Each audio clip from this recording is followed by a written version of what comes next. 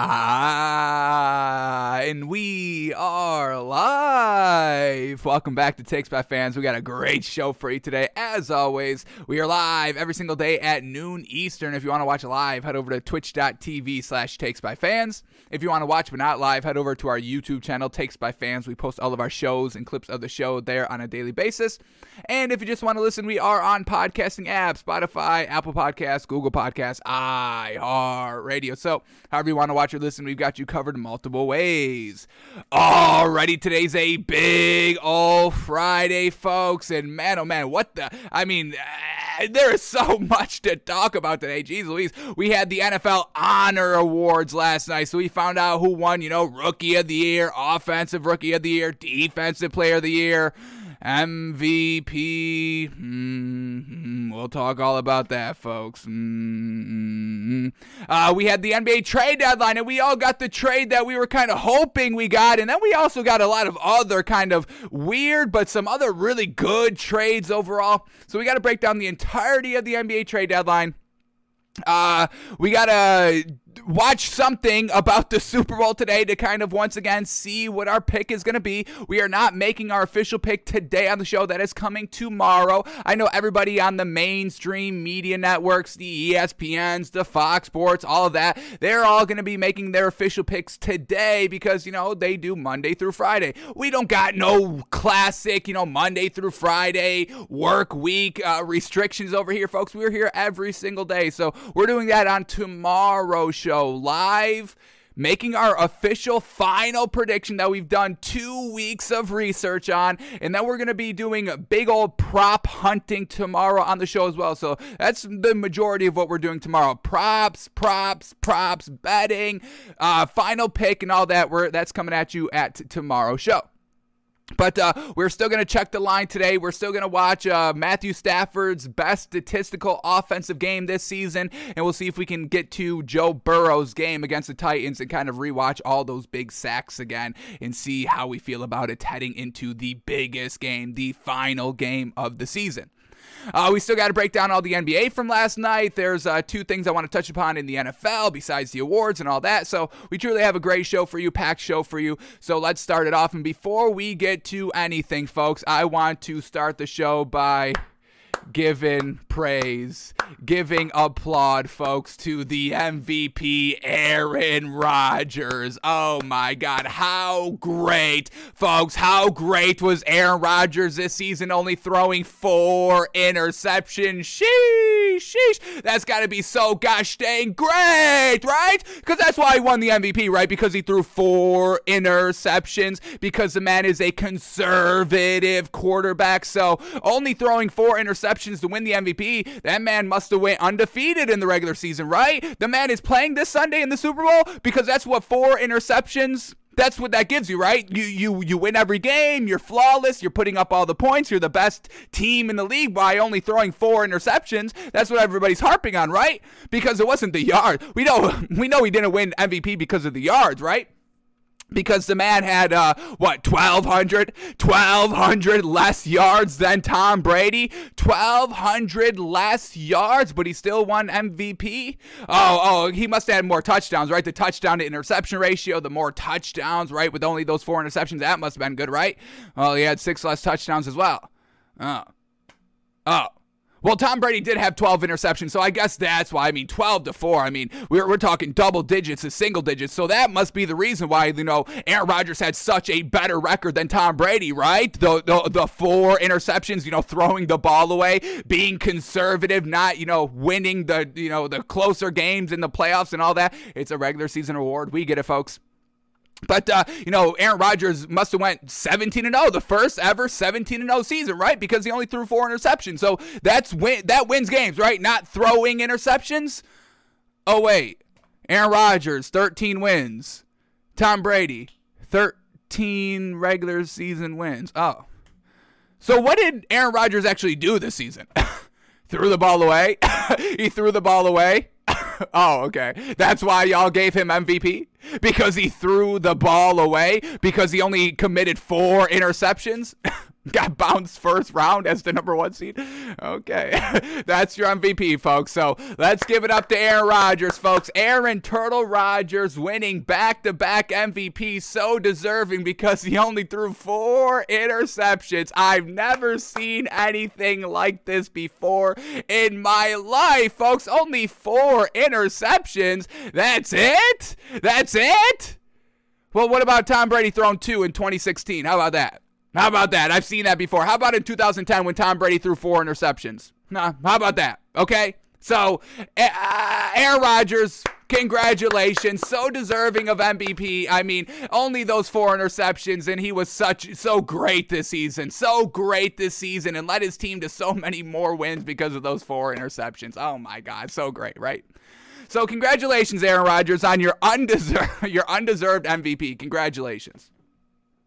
We'll talk about that a little bit more once we get to all the awards, but let's shift gears to the NBA, and we'll start the show here. And before we break down the games and everything like that, folks, we had the NBA trade deadline from last night, and it truly lived up. I mean, the NBA trade deadline, folks, is so much better than the NFL trade deadline, and man, oh man, did we get that last night. So let's talk through all the trades that we saw yesterday. Let's start here with the big one that everybody knows. Here we go. The 76ers and the Nets finally did the deal. The 76ers get James Harden, and they give up Ben Simmons, Seth Curry, Andre Drummond, a 2022 first-round pick, and a 2027 first-round pick. But let's start here with the 76ers. Obviously, they won the trade here. Absolutely, hands down, no debate. They won the trade. James Harden is fantastic, folks. Obviously, he can facilitate the floor, he can shoot, he can score, he can do it all, and that's a little bit of what the 76ers were missing. We get like Tyrese Maxey, absolutely, he's solid, but we see James Harden like quadrupled the overall production that we get from Tyrese Maxey. And then you get James Harden with Joel Embiid, fantastic. Ben Simmons wasn't playing. He would never play for the 76ers team again, so it's not like they were, actively losing big-time offensive production in Ben Simmons for the 76ers.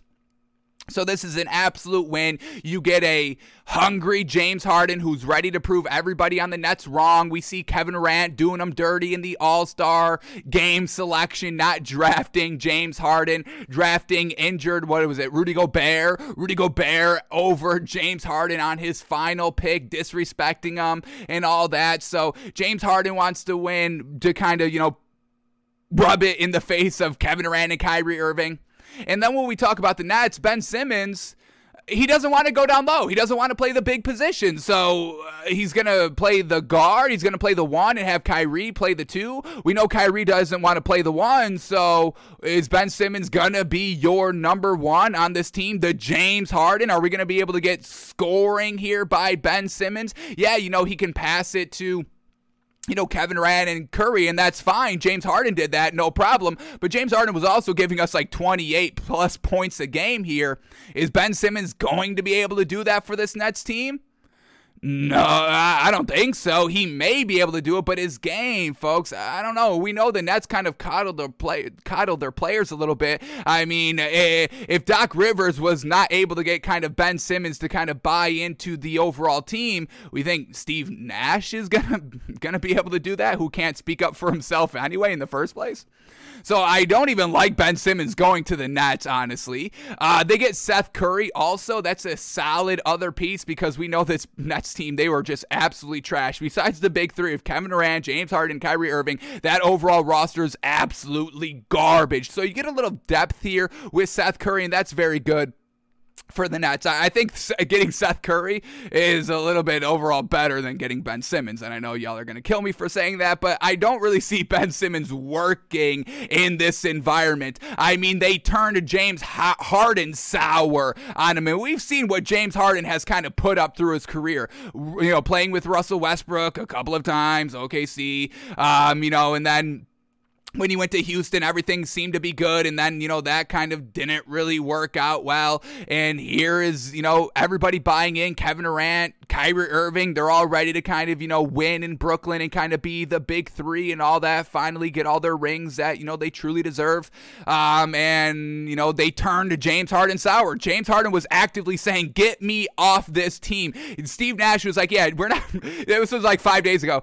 Steve Nash was like, yeah, we're not trading James Harden. Of course you're trading James Harden. James Harden wants to leave. Steve Nash, he's got once again no say in the organization at all. He's got no say, no input on the team.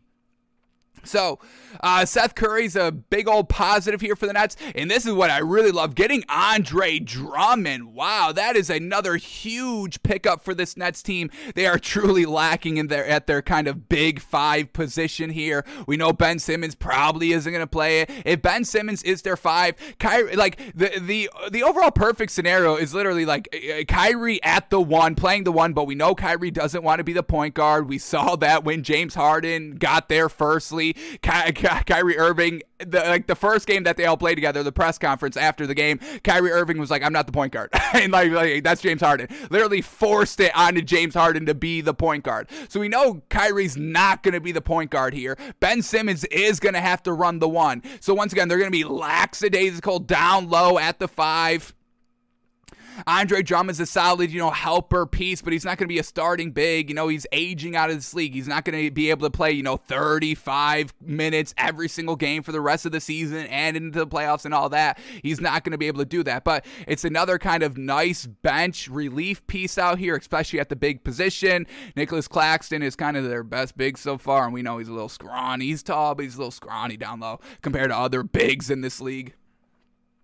The first round picks, who cares? Picks are trash. We don't care. But overall, I think the 76ers absolutely won the trade here. The 76ers are good currently, and they got even better with James Harden. You still can have Tyrese Maxey in the starting lineup. That's great. So you don't really lose that much from, getting rid of Seth Curry to bring in James Harden, because Tyrese Maxey can just go to the 2, James Harden's at the 1, and you basically got your lineup. So really, you're losing a little bit of depth at the big position with Andre Drummond, but I think they'll be able to make do with it. So I love the 76ers getting James Harden. I think they absolutely won the trade here. And I don't get, everyone's gushing over Ben Simmons on this Nets team. I don't think it's going to play out like everybody is expecting it. First, we need Ben Simmons. First of all, the man can't shoot, and the man hasn't played the entire year. So he's going to be a little bit rusty, the first couple of games that he goes out and plays. And once again, we still get Kyrie Irving not being able to play home games, so we get Ben Simmons. We're going to get a period of Ben Simmons with no Kevin Durant and Kyrie Irving, and the man can't shoot. So what is this Nets team going to do in the interim until, Kyrie Irving can play every single game, until Kevin Durant comes back healthy? Like, we're going to get Ben Simmons out there by himself. Good luck. Ben Simmons with Andre Drummond and Seth Curry. Is that going to look good? I don't know altogether. I don't think it's going to be that good right off the rip. So the Nets, folks, I don't believe they even came close to even thinking about winning the trade, or even coming close to winning this trade. 76ers won the trade 100% hands down. All right, so that was the biggest trade of yesterday. But then we got this, and this came out of nowhere, and I don't get it, but this is what happened. The Mavericks and the Wizards had a trade. So the Mavericks traded Porzingis to the Wizards. What? Now, I do kind of like it. Porzingis down low at the 5 with, Kyle Kuzma. Unfortunately, no Bradley Beal. That would have been a little bit of a squad I think I could have gotten behind a little bit. But why the Mavericks? I don't really get why the Mavericks got rid of Porzingis. I don't really care that they got rid of Porzingis. They were winning with Porzingis on the floor. They were winning without Porzingis on the floor. We know this Mavericks team is just basically outside shooters all over the place. They didn't even really have Porzingis doing anything really down low for like the entirety of the game. And we've seen Porzingis, try to get away from the 5 to play the 4, so he can kind of take a little bit more threes and all that. So Mavericks getting rid of Porzingis, it just kind of caught me off guard, but I don't really think Porzingis is a huge reason why this Mavericks team is successful overall. So he goes to the Wizards. Alrighty, the Wizards aren't good. Porzingis is not going to make this Wizards team good, unfortunately. But the Mavericks get Davis Bertans, and, once again, the Mavericks love outside shooting. Well, there you go. Nice bench piece for you, Davis Bertans. And then they also get Spencer Dinwiddie, another solid overall piece. So I think the Mavericks won the trade overall. You get rid of Porzingis. It never really seemed like they really wanted him that much. And, the whole Luka Doncic, Porzingis, we never knew if they really liked each other or not. So they get rid of him. They won with him on the floor. They won with him without the off the floor. So I don't think the Mavericks are really going to be missing Porzingis that much. All right, and then we get this trade, and I love this trade. This is a fantastic trade. Once again, these teams trading away their best players for literally nothing. It makes no sense. We just saw it with the Kings getting rid of Tyrese Halliburton. That may work. We saw Sabonis win their first game, so maybe that was the right trade here. But the Celtics and the Spurs engage in a trade, and the Spurs send Derek White to the Celtics. What? DeJounte Murray, Derek White were killing it on the Spurs, but they let him go, and they go to the Celtics. Now, this is a fantastic pickup for the Celtics. They need a better guard. They truly need like a little bit of a more better guard depth ability there. So getting Derek White, now Marcus Smart can maybe, come down to the bench or something, or maybe they rock Derek White in the starting lineup at the 2. The Celtics getting that guard depth, hopefully a little bit of more ball movement overall in the offense here. But I love the Celtics getting another guard. I think that was a really solid pickup by the Celtics. A little bit of a fleece by the Celtics here, where the Spurs get Josh Richardson. Trash. He wasn't even good with the Celtics. They never even played the man. They got Romeo Langford as well. Once again, never played for the Celtics, rarely, barely, never even any production offensively, defensively by any of these Celtics players.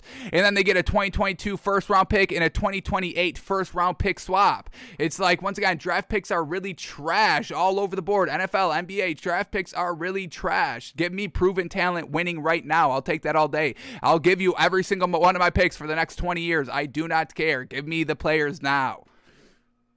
So Celtics, another good trade. But then we get this. They had a good trade getting Derek White, but then we hated this. They got Daniel Tice back. Ugh. And Daniel Tice was supposed to play last night, and we told you all to stay away from the Rockets because he was playing. We were like, don't bet on the Rockets. Daniel Tice is out on the floor, and we know how that looks. So the Celtics get Daniel Tice back. They had him last season. Trash. They got rid of him. He was trash with the Rockets. Now he's back with the Celtics?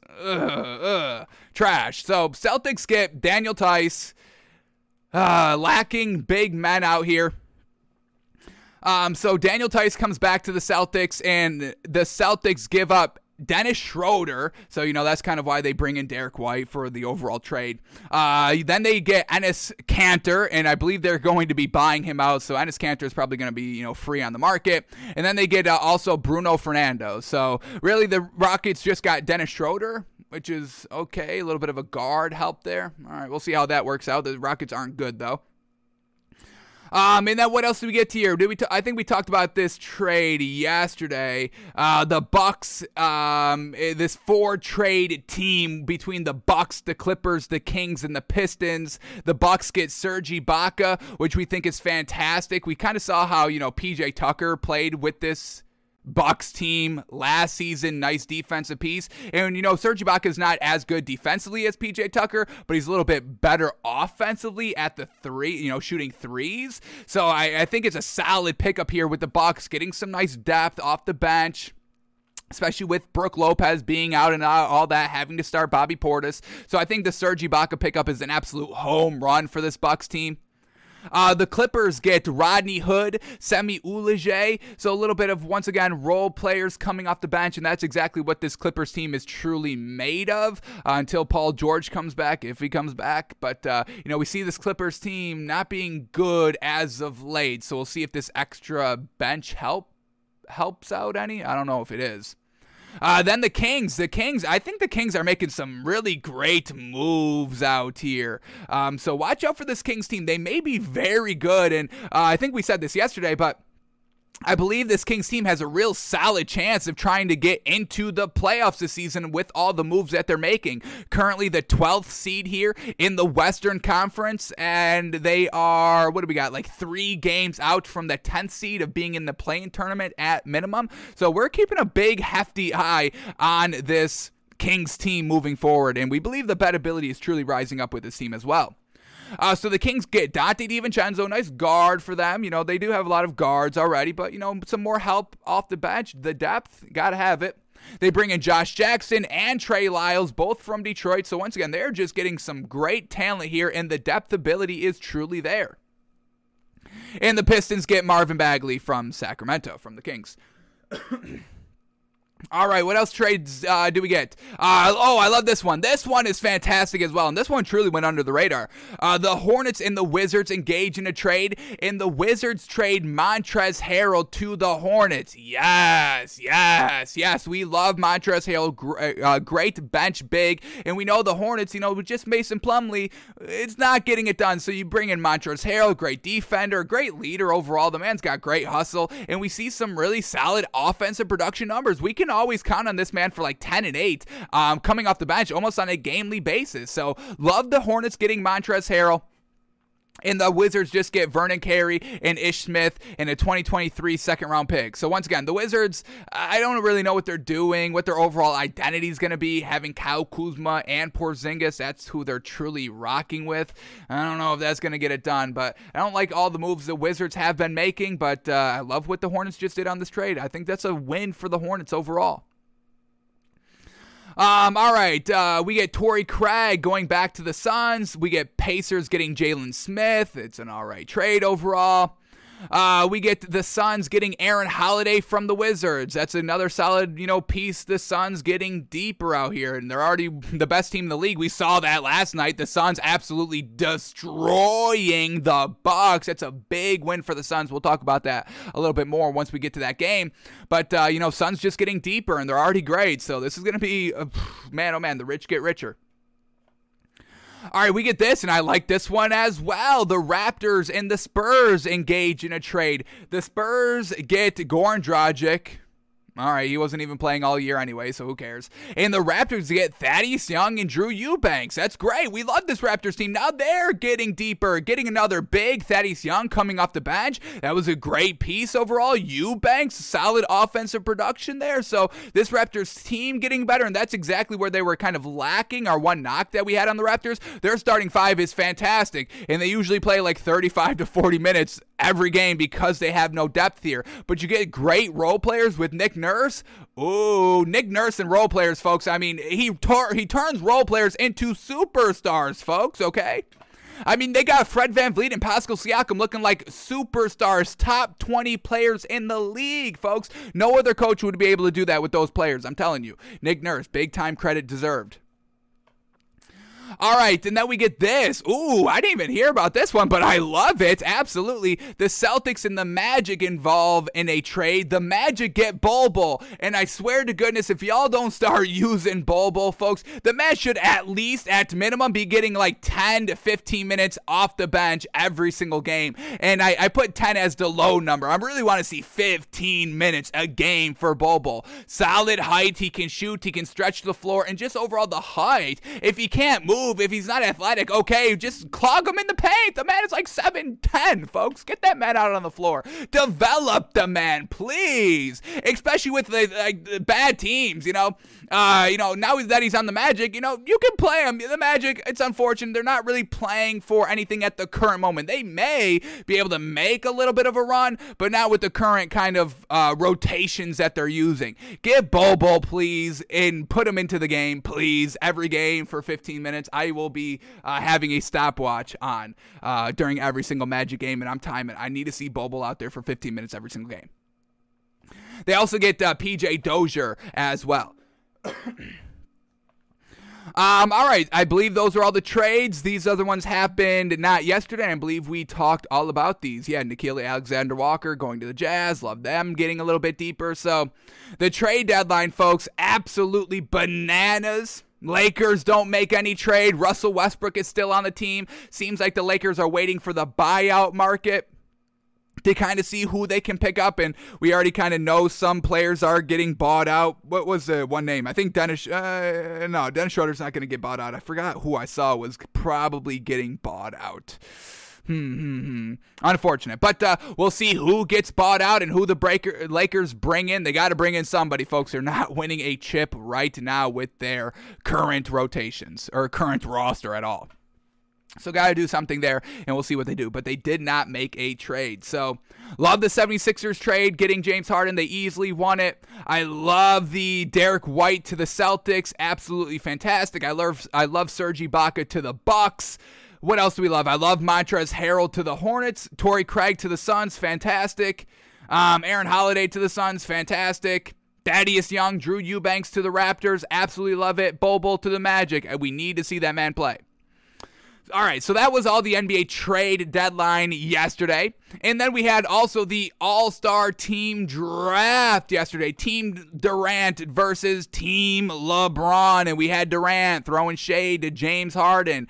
James Harden, Rudy Gobert, the last two players to be drafted, and Durant drafts Rudy Gobert and passes on James Harden. So Kevin Durant being petty, like we know Kevin Durant is overall, that's his personality. He's the Aaron Rodgers of the NBA, but a little bit worse, a little bit worse overall than his personality. He takes, Aaron Rodgers' personality and kind of gives it an extra kind of 50% boost.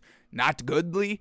So Kevin Durant ends up drafting Joel Embiid, fantastic. John Morant, Jason Tatum, Andrew Wiggins, Trae Young, LaMelo Ball, Devin Booker, Rudy Gobert, Draymond Green, Zach LaVine, Chris Middleton, DeJounte Murray, and Karl Anthony Towns. Where Team LeBron gets Giannis, Steph Curry, DeMar DeRozan, Jokic, Jimmy Butler, Luka Doncic, Darius Garland. Love that. And can we potentially be gearing up for a return to Cleveland Part 3 here by LeBron? Because if I get LeBron with Darius Garland and Colin Sexton and Jared Allen, sheesh, LeBron's about to three-peat and then retire. Crazy. And then he drafts Bronny as he's coming into the league, and I get Bronny, LeBron, Darius Garland, Colin Sexton, Jared Allen. Is that a starting five, folks? Sheesh. We're talking about three-peat into retirement for LeBron. Watch out for this man to return to Cleveland. Drafts Darius Garland, gets James Harden, Donovan Mitchell, Chris Paul, and Fred VanVleet. So I think I'm loving Team LeBron overall. Getting Giannis, Steph Curry, walking bucket, Luka Doncic, walking bucket, James Harden, walking bucket. So much offense here. And then having Jokic and Giannis as their beefs. Durant getting Joel Embiid is fantastic. Trae Young, John Morant, they're a little bit of discount. Steph Curry and Luka Doncic, and I don't mean that in any sort of negative connotation, but I would say, I'm taking Steph Curry and Luka Doncic over John Morant and Trae Young. They're great, don't get me wrong, but I'm going to take the other ones that can shoot a little bit more of a consistent clip, a little bit deeper, deadlier clip than we get from John Morant and Trae Young. So I think I'm taking Team LeBron over Team Durant. We got the All-Star game coming up February 20th, so we'll talk about that a little bit more as it approaches. See if we can finally bet on this. We couldn't bet on the NFL Pro Bowl. Hopefully we can bet on the NBA All-Star game because I'm taking Team LeBron. Just like we said we were taking Team AFC, and we couldn't even bet it. So I'm still waiting for the money from Vegas on that. I said I bet the AFC. I also said I was swallowing 6.5 and they only won by 6. But I also said I'm taking the AFC to win. So I want that money credited to me, please. Still waiting on that. So we'll see how this game plays out and how Durant and James Harden, well, Durant's not going to be playing, so I guess we're not going to get them out on the floor at the same time. But we'll see how James Harden plays with LeBron and how James Harden plays with the new Philadelphia 76ers. All right, and then the last thing quickly here, we have a little bit of an update on Zion. We don't know if this man's coming back, but we have an update on his rehab and what he's doing. So we get this, quote, he's basically just been in Oregon, grinding every day, building up his conditioning, trying to get back. I have no clue if he'll play this season, but I can tell you that that's been his only goal of getting back. So we'll see. Zion with the Pelicans. Pelicans kind of trending up, let us down a little bit last night. We'll talk about that when we get to that game. But Zion, he's trying to come back. Hopefully he can come back. We need Zion in the league. He was so dominant in the bubble when he played the few games that he did play. But man, oh man, we need to see that man in the league truly.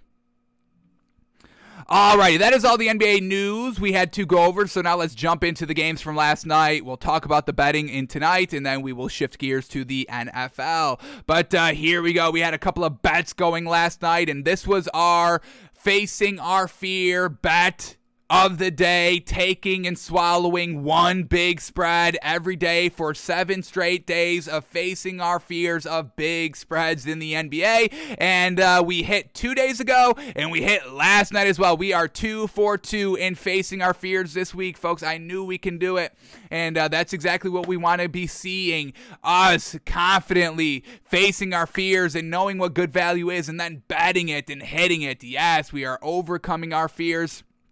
And at the end of the 7 days, if we've got a nice percentage here, maybe only lost 1 or 2, then we will be cleared for cleared for takeoff for the rest of the year of taking big spreads whenever we want. So that's our goal. We want to have a nice clip so we are fearless every night when it comes to big spreads. We will feel confident on any given day of swallowing a big spread, no worries.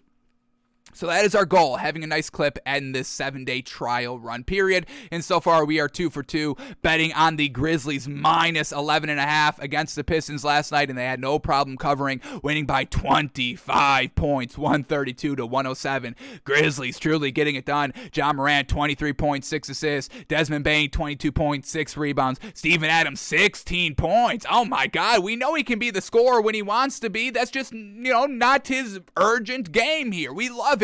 16 points, 14 rebounds, 7 of those offensive. Gotta respect it. And then Jaren Jackson Jr., 12 points, 6 rebounds. Didn't shoot the best, 22%, but we'll take it. And then off the bench, yes. Grizzlies deep, yes. D'Anthony Melton, 14 points, 4 assists, 4 rebounds. Kyle Anderson, 13 points, 11 rebounds. And Brandon Clark, 14 points, 9 rebounds, 3 assists, 1 steal, 1 block, all coming off the bench in only 19 minutes. Great game overall here by the Grizzlies. All right, and then the Pistons. We're waiting for Jeremy Grant's big game here, folks, and I'm gonna let y'all in on a little secret here, folks. We got a little bit of we got the gears turning over here at Takes by Fans, and I'm gonna let y'all in on a little secret. Nothing's confirmed 100% here, but we may be having a live daily betting show every single day at 6 p.m. gearing up for that day in the NBA, because I have been finding some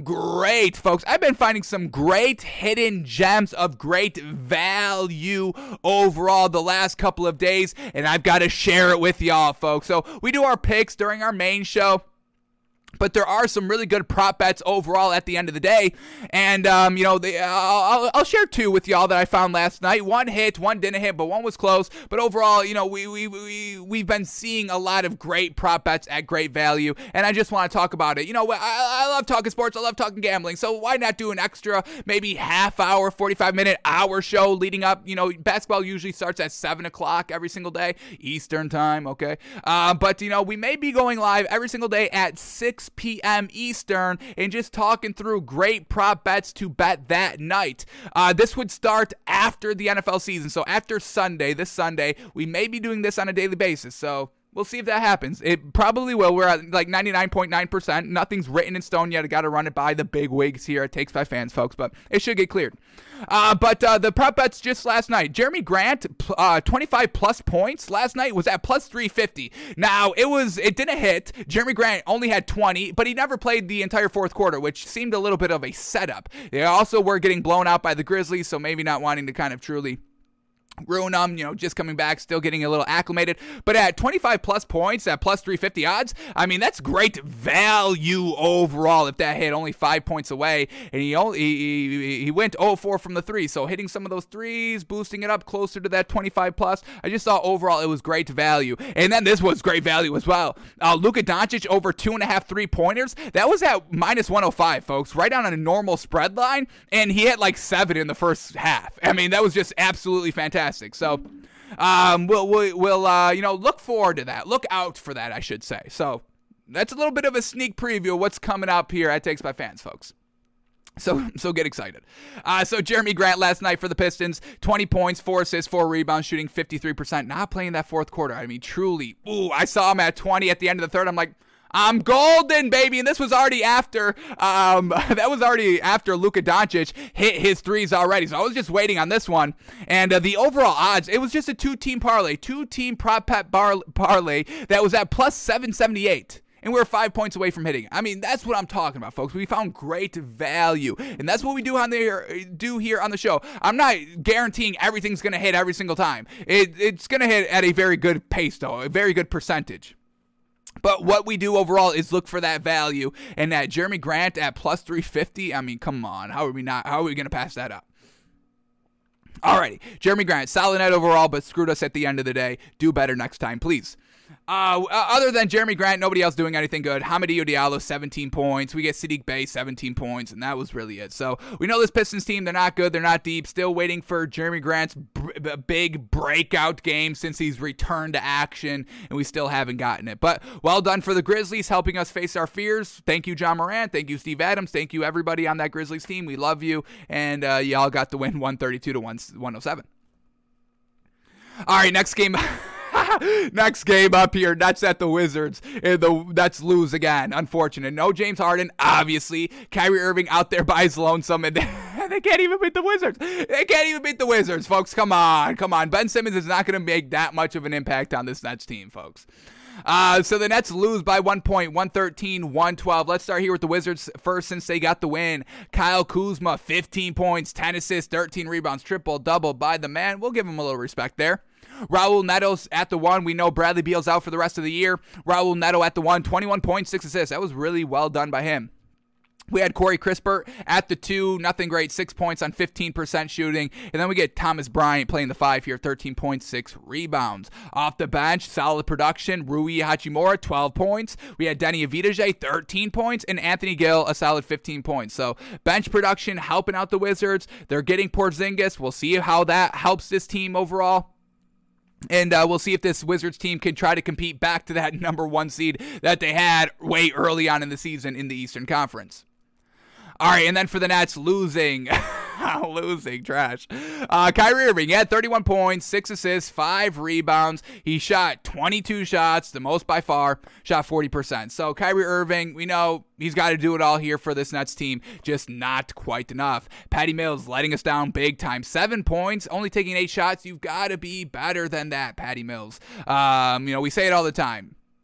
You're kind of, you're supposed to be part of the big 3. Now the big 3's crumbled. But, you've got to fill in whatever part of the big 3 that is out. You must fill in for them. And he hasn't really been doing that at all. He was still a +9 on the floor, so we will give him a little bit of credit for his defense. But 7 points, 5 assists, 4 rebounds. We need scoring here by the Nets. We need offensive production like we got from Cam Thomas. 27 points on 61% shooting. That's what we want to see. Blake Griffin, 15 points, 9 boards, and then James Johnson coming off the bench with 13 points. But the Nets come up 1 point short here. Kyrie Irving, Kevin Durant, losing games. That's not great, folks. We know how these kind of attitudes and personalities work when you're losing games. Everything turns sour. So once they start winning, maybe everything becomes hunky-dory again, but I don't really see that happening anytime soon, especially against good teams in the league. Wizards are not a good team, and they lost by 1. What does that say? Not a good team. Wizards get the win, 113-112. All right, next game up here, we got the Heat at the Pelicans, and I was liking the Pelicans last night, folks. I thought the +4.5 may have been good. We officially stayed away from it because, we just wanted to see how both these teams were playing. We know the Heat are already good. We don't have to worry about them, but we've seen this Pelicans team kind of climbing and rising, and the Pelicans were decent in the first half, but, that's what makes the Heat so good, folks. They lock up at the end of the game. This Heat team is like the Bengals in the NFL, folks. They are, a little bit close, a little bit of back and forth in the first half, but that second half when they're able to make adjustments and shut you down and just wear you out by their conditioning and all that, that's where the Heat truly thrive. And the Heat just won in the second half. Look at what happened in the second half, folks. Quarter 3, Miami won 27-18. Quarter number 4, the Heat win 29-24. So they're just able to just play full 4 quarters of defense and great offensive basketball where I still want to kind of, like this Pelicans team, and there's are still trending up, and the bettability is still there with this Pelicans team, absolutely. But we know this Heat team is a little bit of a different beast. They're in the kind of upper tier where the Pelicans are a little bit in the limbo stage between the top tier and the second tier, high second tier, maybe trying to climb into that bottom first tier territory. So we can still give respect to this Pelicans team. But, we stayed away from it for a reason because, the Heat, we know they're good, and the Pelicans are just not ready at the current moment to compete a full game, even at home, against the best teams in the league. So, still like we get from the Pelicans, but when they're facing the better teams, we need a little bit more than just 4.5 points. But for the Heat last night, we get Jimmy Butler, 29 points, 8 rebounds, 4 steals, 3 assists, does it all. Love Jimmy Butler, folks. He needs so much more credit, honestly. We get Bam Adebayo being aggressive, 29 points. Him and Jimmy Butler led the team in scoring, 29 points, 10 rebounds for Bam Adebayo. Love him being aggressive. Kyle Lowry, yes, sir, triple-double, folks, 14 points, 11 assists, 11 rebounds. Yes, that's what he's supposed to be doing, the floor facilitator here. And then Duncan Robinson letting us down. Again, classic, 10 points on 2 of 10 from the 3. When the floor is crowded, Duncan Robinson never has a good game, folks. When he's out there by his lonesome, that's where we get Duncan Robinson being his best. And then off the bench, we had nothing great. No Tyler Hero last night, but we had Dwayne Dedmon, 11 points and 7 rebounds in 17 minutes. That was the best production coming off the bench. All right, so the Heat get the win, and then for the Pelicans last night, Brandon Ingram, 15 points, 3 rebounds, not as offensively dominant as we kind of need our number 1 and number 2 scoring option to be. We really need 20-plus points, and they came up a little bit short. So Brandon Ingram only 15 points. We had Jonas Valanciunas only 16 points, only taking 8 shots. Got to be a little bit more aggressive down low. I know you're going against Bam Adebayo, but we need the big 2 stars here for this Pelicans team to be the main offensive scorers, and we really didn't get that last night. We got CJ McCollum playing in the starting lineup, playing 37 minutes. He played the most minutes last night. First game for this Pelicans team since he's come from Portland, folks. CJ McCollum, he had 15 points, 5 assists, 7 rebounds. That was good, just not efficient. The man took 21 shots and shot 28%, 2 of 10 from the 3. Not enough to get it done, but we'll see if he can kind of clean it up a little bit as he gets a little bit more acclimated to the team. And then Devontae Graham at the 1, 16 points, 4 assists, 4 rebounds. Shout out to Jose Alvarado coming off the bench, 17 points. And we've seen some really solid productions by Jose Alvarado here this season. Just unfortunately hasn't been super consistent. But we'll see, if he can get a more playing time off the bench here, more consistent minutes. So we'll keep an eye on Jose Alvarado here. And then Jackson Hayes, he coming back down to the bench. We just had him in the starting lineup, I think, for the last 2 games. We liked it. We loved it. And now he's going down to the bench. Keep that man at the 3. Move Brandon Ingram at the 3. Put Jackson Hayes at the 4. I don't want this man coming off the bench, but we'll see what this Pelicans team truly decides to do with their lineups moving forward now that they bring in McCollum and all that.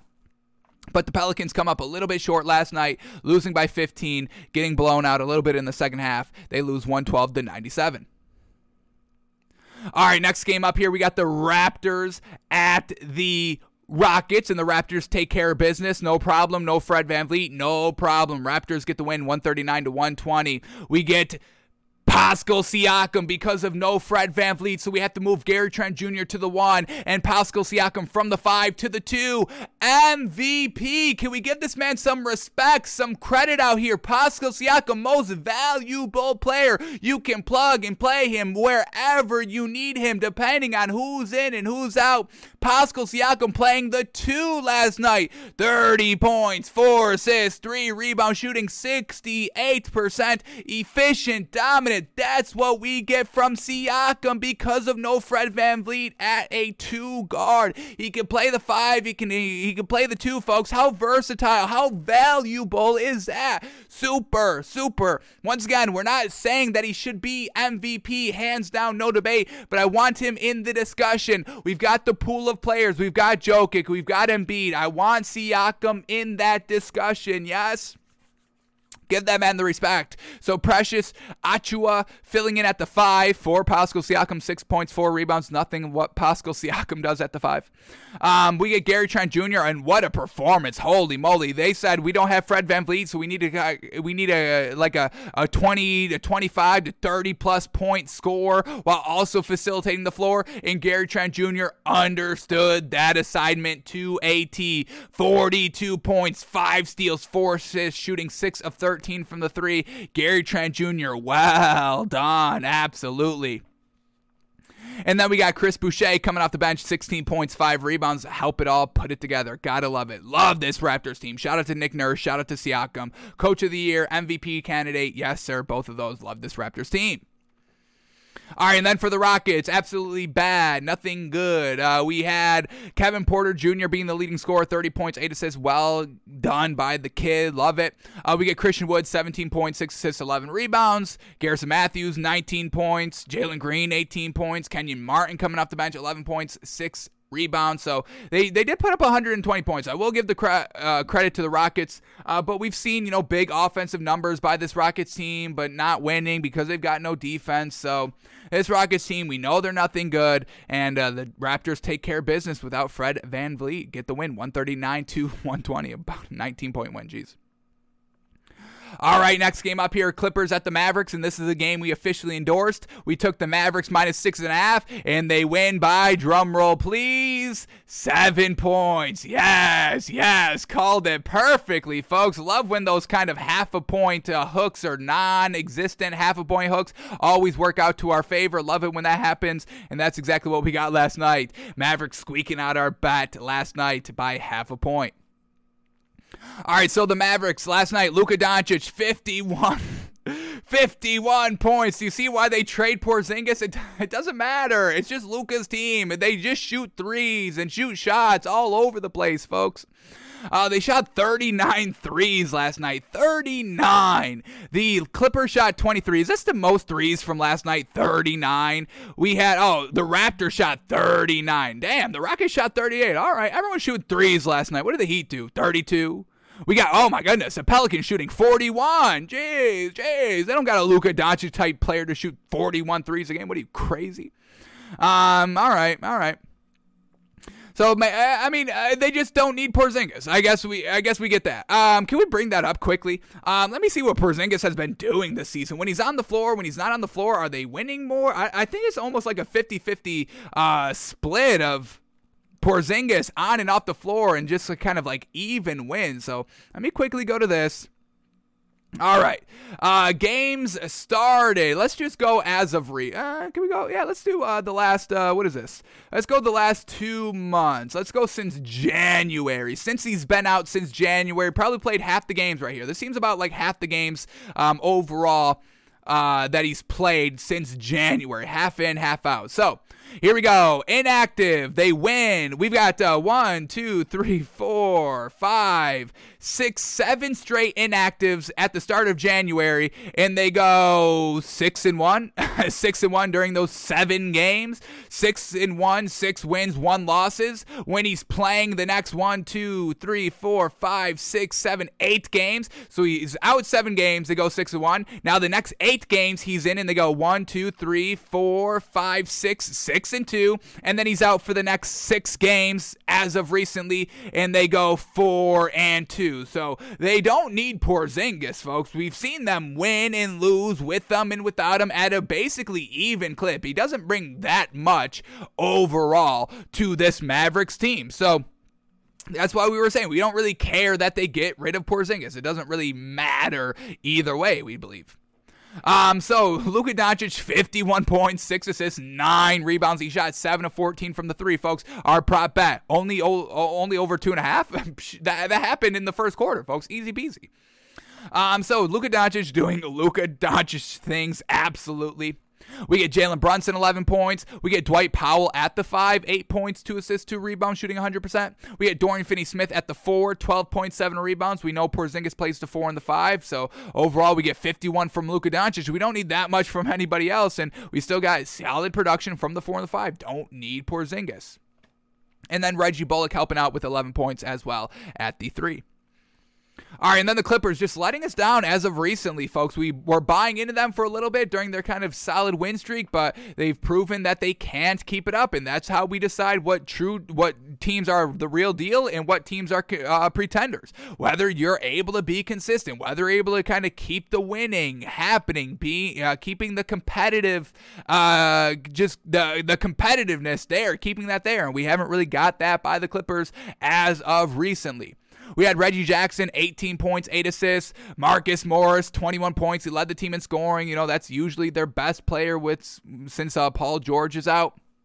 And then we get Norman Powell, still trying to, be great here. We need him to kind of be the number one offensive scorer here with this Clippers team ever since he's got traded here. But Norman Powell last night, 19 points, 6 assists, 6 rebounds. Overall solid, but not that efficient, only shooting 35%. Need that to be up a little bit more. So Clippers just coming up a little bit short offensively. They lose 112-105. All right, next game up here is the Bucks at the Suns, and what a win by this Suns team. This Suns team is the real deal. We saw this. This was the finals matchup. Bucks and the Suns. Bucks winning, Suns losing in the finals, but we've known this Suns team has gotten so much better than what they were last season. So the Suns absolutely blow out the Bucks, winning 131-107. Let's start here with the Suns since they got the win. Chris Paul, 17 points, 19 assists, 7 rebounds. Wonderful job. Love seeing Chris Paul's numbers this season, folks. They are absolutely fantastic. The man is the Tom Brady this season. Last year for Tom Brady's his best season ever. Chris Paul, aging in this league. I don't want to say aging out of this league, but aging in this league, putting up 17 points, 9 assists. I mean, what more do you want?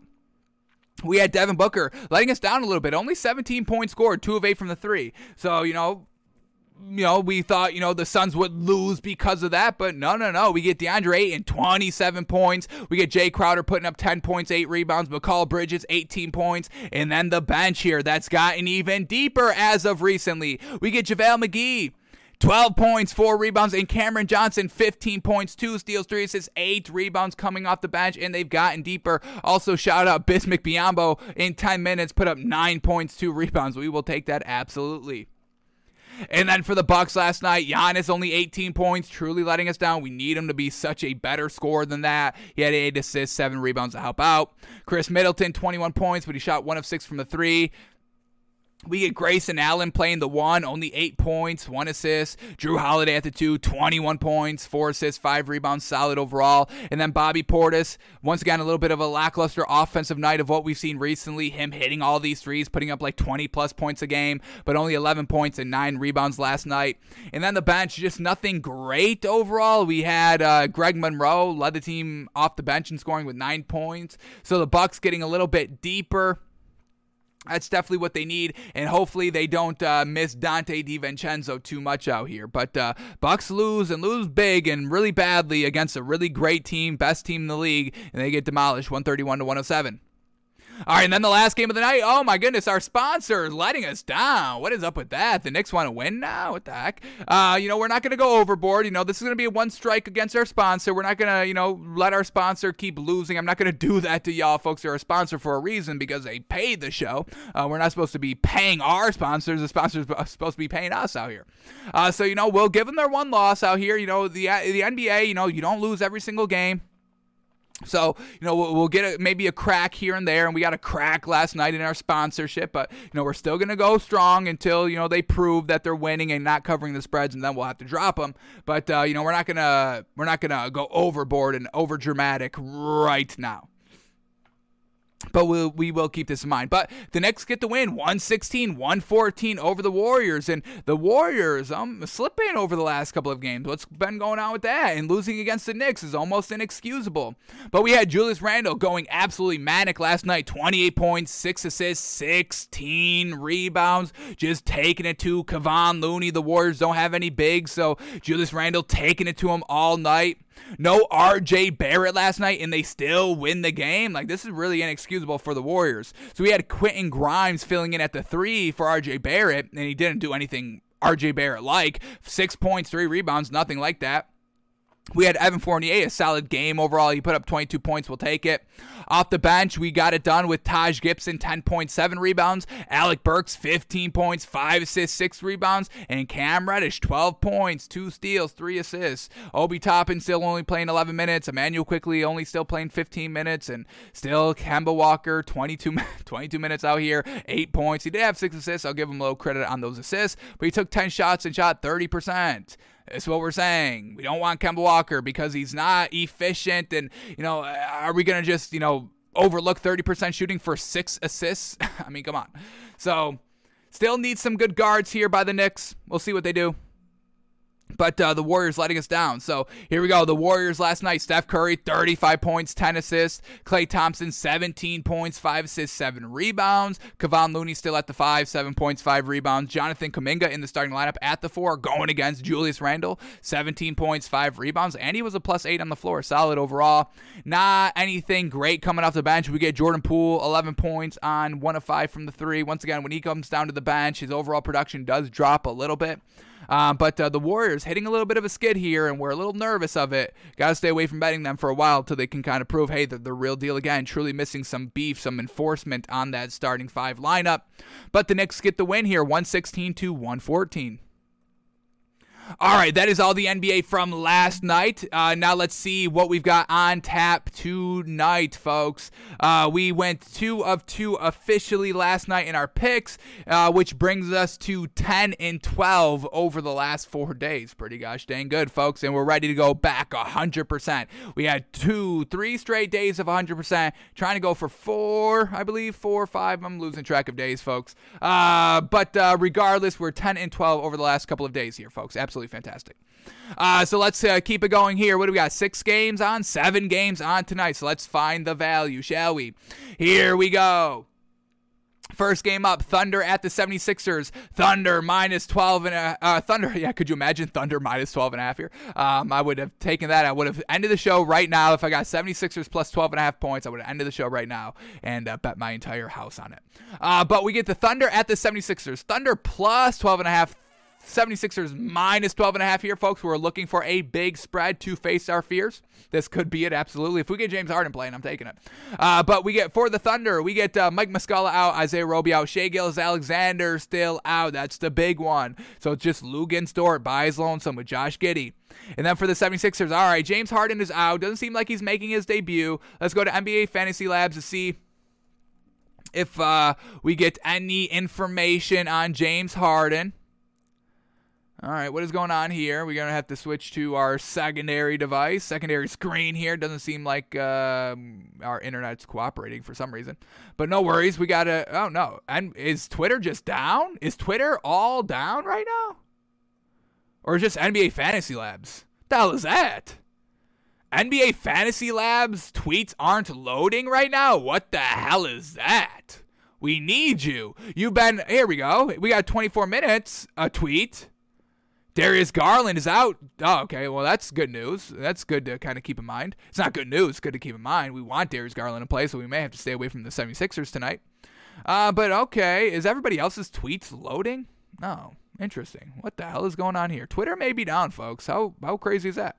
All right. Well, we're not going to be able to go to NBA Fantasy Labs for some extra help. All right. It's unfortunate. But, so it doesn't look like James Harden's making his debut quite yet. We get Paul Millsap, a game-time decision, newly acquired. We like it. And Tyrese Maxey, also a game-time decision. So a little bit of wonkiness going on here with the 76ers. We'll hold off. We'll come back to this one if we can't find another big spread game. But let's hold off on this one for a second. All right, then we get the Hornets at the Pistons. Hornets -7, Pistons +7. All righty. This is the Hornets game. Vegas should be loving for the Hornets because we know the Pistons are very, very not good. Pistons are on the back-to-back, so we are going to have to stay away from this game. But for the Hornets, we get Gordon Hayward still out. Montrezl Harrell, the game-time decision. Would love to see if Montrezl Harrell makes his debut tonight. And then for the Pistons, we get, who do we got? Everybody a game-time decision. Cade Cunningham, game-time decision. Marvin Bagley, game-time decision, newly acquired. So we'll see how that all plays out. But we can't bet this game. It's back-to-back, so no thank you. All right, next game up here. We get the Cavs at the Pacers. Cavs -6, Pacers +6. All righty. We know the Pacers losing Sabonis and all that, but let's check their ins and outs to see if their newly acquired players are playing. We get Malcolm Brogdon, a game-time decision. Jalen Smith is a game-time decision, and Isaiah Jackson are a game-time decision.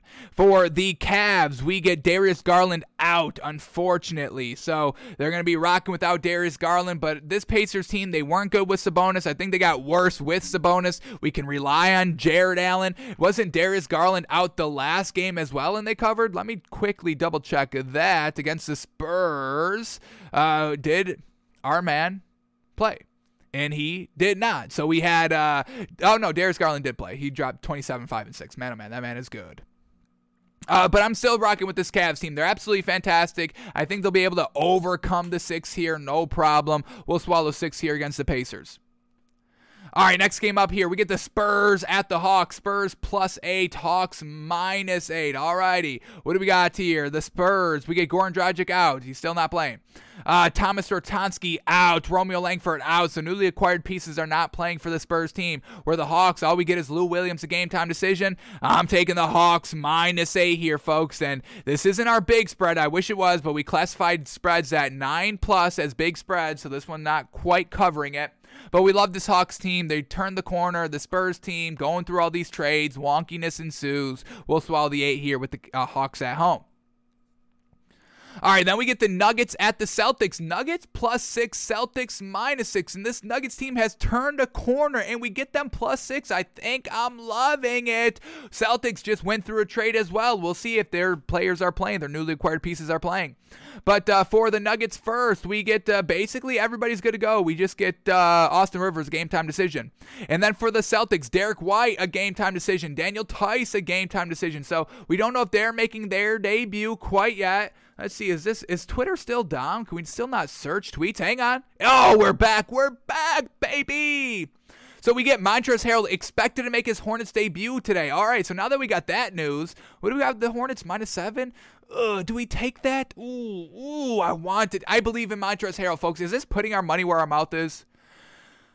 Pistons on the back-to-back. We can't bet the back-to-back, folks. We can't make it. Do we make an exclusion for our rule, folks? I love Montrezl Harrell. Y'all know that. We'll stay away from it officially, but I do like Montrezl Harrell. Can that be known, folks? Y'all need to know that. I love Montrezl Harrell, okay? We get James Harden is doubtful for today as well, so don't expect him to make his debut quite yet. Still kind of coming off that hamstring and all that. All right, so that's all the new information that we have. Nothing for the last 28 minutes here. So taking the Hawks -8, and I'm going to take the Nuggets +6. I love that, folks. I love what this Nuggets team has been doing. They're at full strength, basically, and we get the Celtics team, and they're good, but are they good enough to beat the better teams? And I'm ready to classify this Nuggets team as a better team, and we'll see how their newly acquired pieces, if they do play, how they fill into the lineup and all that. So I'll take the 6 here, folks, absolutely. Got some great value tonight. I love it. What else do we get here? We get the final 2 games. Here we go. We got the Timberwolves at the Bulls. Timberwolves +3, Bulls -3 here. All righty. For the Timberwolves, we get Patrick Beverley, a game-time decision. D'Angelo Russell, a game-time decision. Anthony Edwards, a game-time decision. What the hell is going on there? And for the Bulls, we get Vucevic, a game-time decision. And Ayo, a game-time decision as well. So, a potential big 3 out there for the Bulls. A lot of game-time decisions all around. So we really can't endorse anything right now with all this uncertainty. So we'll probably wait a little bit closer to game time to make our official decisions. Maybe we tweet it out. If we like something, we'll tweet it out. At Takes by Fans, folks, on Twitter. Keep up to date with that. All right, and then the last game of the night here, we get the Magic at the Jazz. Magic +13, Jazz -13. All right, this is a big spread that we may have to take because I don't know if I'm feeling the 76ers -12.5 here, especially with no James Harden, and then you lose Seth Curry, so who's going to be filling in for that in the interim here? So for the Magic, we get Moritz Wagner out. All right, we don't get one of the Wagner twins. Damn it. It's not the better one, but it is still a Wagner twin. What else do we get here? Is Bol Bol out for the season? Did I miss that? Okay, so we're not going to get any Bol Bol this year. How unfortunate. Next year, please. They've already ruined that, man. How unfortunate. So it's just really Moritz Wagner out, Jonathan Isaac still out here. We get Jalen Suggs a game-time decision. For the Jazz, we get Rudy Gay and Rudy Gobert, a game-time decision. Is this Rudy Gobert's first game back? Of course. If this is it, folks, even without Rudy Gobert, we're still going to take this, but we're going to take the Jazz minus 13 for our facing our fear big spread of the night, folks. We've gone 2 for 2 over the last 2 nights here, ready to make it 3 for 3. We will swallow 13 here for the Jazz tonight. So we're really swallowing a lot of points here tonight, but I think this is great value overall. Great value overall. We're taking the Cavs minus 6, the Hawks minus 8, the Nuggets plus 6, and the Jazz minus 13. Alrighty, now that is all the NBA we had to go over for today, so now let's shift gears a little bit to the NFL, and before we start breaking down some Super Bowl and the spreads and all that, let's quickly take a look at the NFL honors from last night and talk through the award winners and all that. We already did a little bit of preview of what we think about the MVP, but let's see all the other awards and if they got it right. So here we go. Recap of the NFL honors last night. All the awards given out last night. So here we go. Pepsi Rookie of the Year, and the winner was Cincinnati Bengals wide receiver Ja'Marr Chase, winning Rookie of the Year. And absolutely, Ja'Marr Chase has been an unstoppable, reliant, consistent offensive force here. The best rookie, absolutely, of the year, offensively, defensively. They truly got it right. He's in the Super Bowl, clutch catches, big time, touchdown scored, one-on-one matchups, going up and getting it. And folks, what we saw from the offseason of him dropping every single ball to now winning Rookie of the Year, we now know for certain this was the big play, big brain, long con. This was the long con by Zach Taylor and Ja'Marr Chase. And I love it. Hey, why don't you drop every single ball in the preseason and the offseason so everybody thinks you're trash, and then when the season hits, you go beast mode, and that's exactly what happened. Congratulations to Ja'Marr Chase, Rookie of the Year, 100% deserved. All right, we get Defensive Player of the Year. That goes to TJ Watt, and TJ Watt has had an absolutely incredible season. I think he led the season in sacks. Let me quickly double check these numbers. TJ Watt here, folks. Did he set the record? I know that was kind of a narrative going around the last couple of games here. But TJ Watt, what do we got sack number-wise? He's got 21 tackles for losses, geez Louise, and 22.5 sacks, leading the league in sacks at 22.5. Man, oh man. He led the league in sacks last year as well with 15. So he got 7 more sacks this season, and he's played the same amount of games. He only played 15 games this season, folks, in 17 games. Man, oh man. So yeah, truly deserved there by TJ Watt to win Defensive Player of the Year. Absolutely. We get the best moment of the year, and that goes to Justin Tucker hitting that 66 record-breaking yard field goal. And yeah, whenever you're breaking a big old record like that, especially a kicking record, that definitely should deserve best moment of the year. We absolutely agree with that. Then we get Offensive Rookie of the Year, and that goes to Ja'Marr Chase as well. So he won Rookie of the Year and Offensive Rookie of the Year, and I have to agree with that as well. None of the quarterbacks were really that great offensively. The only other really solid wide receiver was Jalen Waddle, who had some really good production overall. Never kind of those big explosion moments, though, from that we saw from Ja'Marr Chase, so I like Ja'Marr Chase over Jalen Waddle. And then we saw Devontae Smith, once again, some solid plays overall, but not as overall productive as Ja'Marr Chase was. And Devontae Smith was kind of the number one wide receiver for the Eagles. Ja'Marr Chase is like the number one wide receiver for this Bengals team, and we just saw the disparity in overall production. So yes, absolutely, Ja'Marr Chase does deserve Rookie of the Year and Offensive Rookie of the Year. Maybe he even should have been Defensive Rookie of the Year as well. But the winner of that, yeah, he didn't deserve it. But let's keep going here. We get the Offensive Player of the Year goes to Cooper Kupp, and I am kind of glad about that overall. Cooper Kupp getting an award. He was in the MVP discussion. It was between Tom Brady, Aaron Rodgers, and Cooper Kupp. Obviously, Cooper Kupp's not going to get MVP because they never give that to anybody besides a quarterback, which is a little lame, but I understand a little bit why. I don't love it. I understand it a little bit. But, yeah, Cooper Kupp, I mean, what he's able to do here, folks, absolutely. I mean, I can understand why y'all call him the greatest receiver in the league, and I can a little see why. I still go with Tyreek Hill overall, but Cooper Kupp is truly unguardable. I mean, just so consistent. You knew that's where they're always going to be going with the ball. They're going to be going to Cooper Kupp with Robert Woods out, and before they got OBJ, Deshaun Jackson kind of a little unhappy overall. It was always solidly, consistently Cooper Kupp. And just look at all these games with 100 or more yards. We're just going to go through all these games here, folks. These are all the yardage numbers every single game throughout the entire season. We'll count the ones that are 100 plus, but we get 108, 163, 96, 64, 92, 130, 156, 115, 95, 122, 96, 129, 123, 136, 109, woof, 95, 118, 61, 183, 142, and then we get the Super Bowl. But so far, folks, 13 games, including the playoffs, of having 100 yards or more in a game. So just truly unstoppable. Offensive player of the year, absolutely. I can definitely agree with that. They got it right.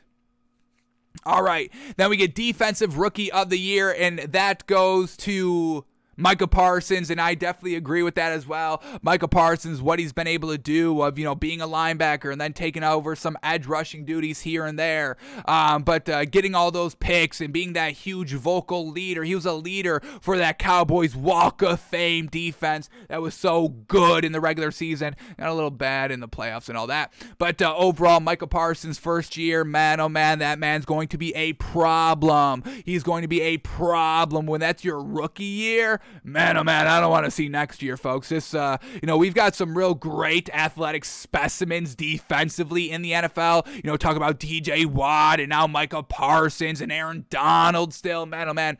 So, man, oh man, it is tough to be a quarterback in this league, but I mean, that's what we see. Once again, it just points back to the point of, talent gets better. I mean, that's why we really can't say, the players that played in the 70s and the 80s and maybe even the 90s really should be, greatest of all time in their position, because we just get everything better. We're getting better defense, which means the offensive players have to step up and be so much better.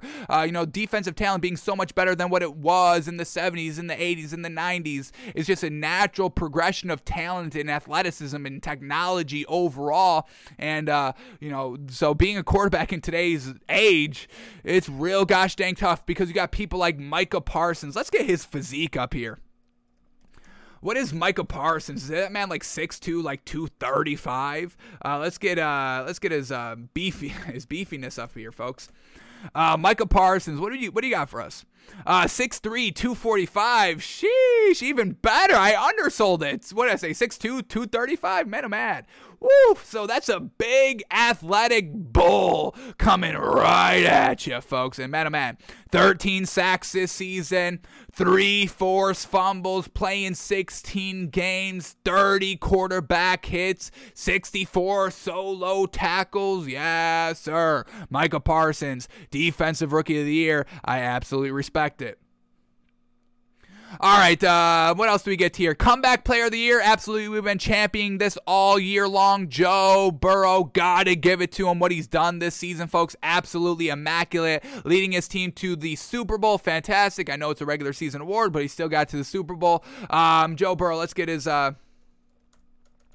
I want to see his overall stats are, because they're absolutely fantastic. I don't believe he hit 5,000 yards. What do we got? 4,600 yards, 34 touchdowns, 70%. Is that the highest in the league? 70%. It was. He led the league in completion percentage with 70. Yes. That's what Aaron Rodgers did last season, and y'all gave him MVP. Fantastic here by Joe Burrow. Comeback player of the year, folks. That gruesome, devastating leg injury, and then you go and lead your team to 10-6 to the Super Bowl, throwing 70%, folks, 4,600 yards. Absolutely fantastic by Joe Burrow. Absolutely comeback player of the year. All right, we get assistant coach of the year going to Dan Quinn, the defensive coordinator for the Cowboys. And, that Cowboys defense was good, and Dan Quinn was a good coach overall. Is he the best assistant? Still get Eric Bieniemy. That was always solid. That Chiefs offense, really good. Do we get any other good assistant coaches? I'm sure I'm blanking on them.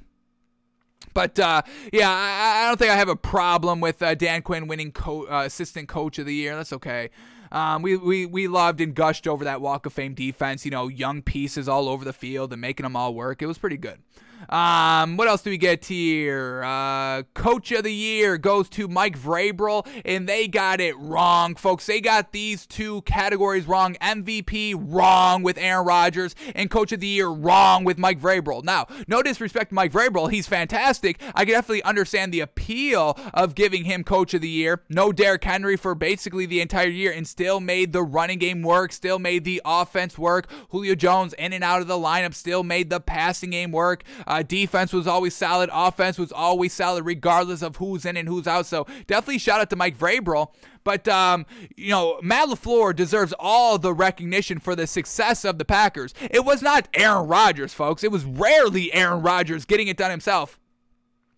Their two running backs, A.J. Dillon and Aaron Jones, folks, getting it done. Both 1,000-yard producers in the running back position. The defense of the Packers, fantastic. Aaron Rodgers throwing, 4,000 yards. Not as impactful, I think, as the overall team of the Packers. The team was good on the Packers, not just Aaron Rodgers, and that is because Matt LaFleur is a genius coach. I still believe Matt LaFleur, if Aaron Rodgers does leave this season, which is kind of seems like he is, during his kind of MVP acceptance speech, he was kind of thanking, even thanked Matt LaFleur. He said over the last 3 seasons, Matt LaFleur, this is kind of, this is all you, kind of. He honestly kind of said it was all Matt LaFleur, and we don't really see Aaron Rodgers giving anybody credit besides himself, and he gave Matt LaFleur credit. So Aaron Rodgers should not have been MVP. It should have been Tom Brady, and it should have been Coach of the Year going to Matt LaFleur. Once again, I'm not knocking Mike Vrabel. The man's a fantastic coach. We just gushed over his contract extension earlier this week. But, Matt LaFleur, 13-3 every single year. And it's such unfortunate that both Mike Vrabel and Matt LaFleur lost their first playoff game this season, having the number 1 seed. How unfortunate. But yeah, I cannot give, and we did not give, and I still am mind boggled over them giving Aaron Rodgers the MVP. But Matt LaFleur deserves all the recognition for that Packers team. And not Aaron Rodgers. And if Aaron Rodgers wants to walk, thank you. I'm done with Aaron Rodgers. I'm so over Aaron Rodgers. I'm kind of glad everyone's kind of opening their eyes, because we've been, I want to say that we've been first in the media, folks, over the last year and a half of saying, hey, Aaron Rodgers is so overvalued. And now we get Stephen A. Smith kind of saying the same thing. No longer calling him that bad man. He won't say that on Aaron Rodgers anymore. So everyone's kind of waking up to Aaron Rodgers. What we've been saying for the last year and a half. Love that y'all are finally coming to that realization, but then y'all gave him MVP. So I don't understand. Maybe y'all aren't truly awakening on what Aaron Rodgers is, but I would love to see him leave Green Bay. Maybe get a little exposed. I don't think I'd have a problem with that. And then, like we said at the top of the show, and what we just said as well, Aaron Rodgers winning MVP, not deserved. It should go to Tom Brady. Tom Brady's better in literally almost every category that matters. Aaron Rodgers throwing 4 interceptions was the big thing to give him MVP. Okay, congrats. You throw the ball away. You don't take the shots. You're a conservative quarterback. I don't understand why we're applauding that and giving that an award, an MVP award, because it didn't result in any more wins, 4 interceptions. It resulted into the same amount of regular season wins, 13, and Tom Brady won a playoff game. Aaron Rodgers did not. So what are we doing here with the 4 interceptions? Why is that so good? Because you're throwing the ball away, because you're not taking those deep shots down the field, because you're not taking those shots down the field and just throwing balls away, being conservative. Folks, why are we championing conservative play? He threw 4,100 yards. You know how light that is, folks? Especially in 17 games now. He played half of that Lions game week 17. Don't let that fool you, folks. Week 18, 17, however you classify it. But, 4,100 yards, I'm impressed by that? No, I'm not. I'm not even close to impressed by Aaron Rodgers' passing stats. His most, once again, 4,600. That's not impressive, folks, honestly. Especially of a caliber and talent like Aaron Rodgers, who y'all gush as the greatest of all time, and he's never thrown 5,000 yards in a 16-game era. Most he's done is 4,600. That's absolutely light, folks. No way that man is MVP, and I will always champion that. Matt LaFleur should have been Coach of the Year for the Green Bay recognition. Give Green Bay the recognition. It's not Aaron Rodgers who deserves the recognition. It's Matt LaFleur. And then give Tom Brady the MVP because he mother-loving deserves it. Having the whole A-B thing. Having the running backs in and out. Having the defense being hindered, hobbled every single week early on in the season, able to still win games, able to throw 5,000 yards, able to throw 67%, able to put up 43 touchdowns. So, man, oh man, Aaron Rodgers, what are we doing? What are we doing? I don't understand. Like, the whole NFL was mad at Aaron Rodgers because of the because of the not COVID vaccine stance. I mean, and then y'all just give him MVP with worse stats than Tom Brady? I don't get it. Is this like an apology to Aaron Rodgers? That's how I would put it. That's the only way that I can see the NFL giving Aaron Rodgers the MVP award. A little bit of a sorry that we kind of, dragged you in the media for no reason at all because you had your own opinion, because you thought for yourself. You were punishing Aaron Rodgers for that. What that? We hated that a couple of months of everybody knocking on Aaron Rodgers for nonsense.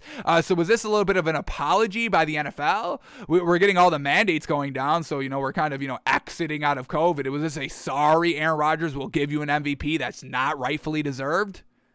That's the only way I could see it. So that's that. Matt LaFleur is my MVP, and Matt LaFleur is my Coach of the Year, and Tom Brady's my MVP. So maybe we'll shout them out with a canvas or maybe a little bit of a spot on a flag next season because they truly got a little hosed last night at the NFL Honors.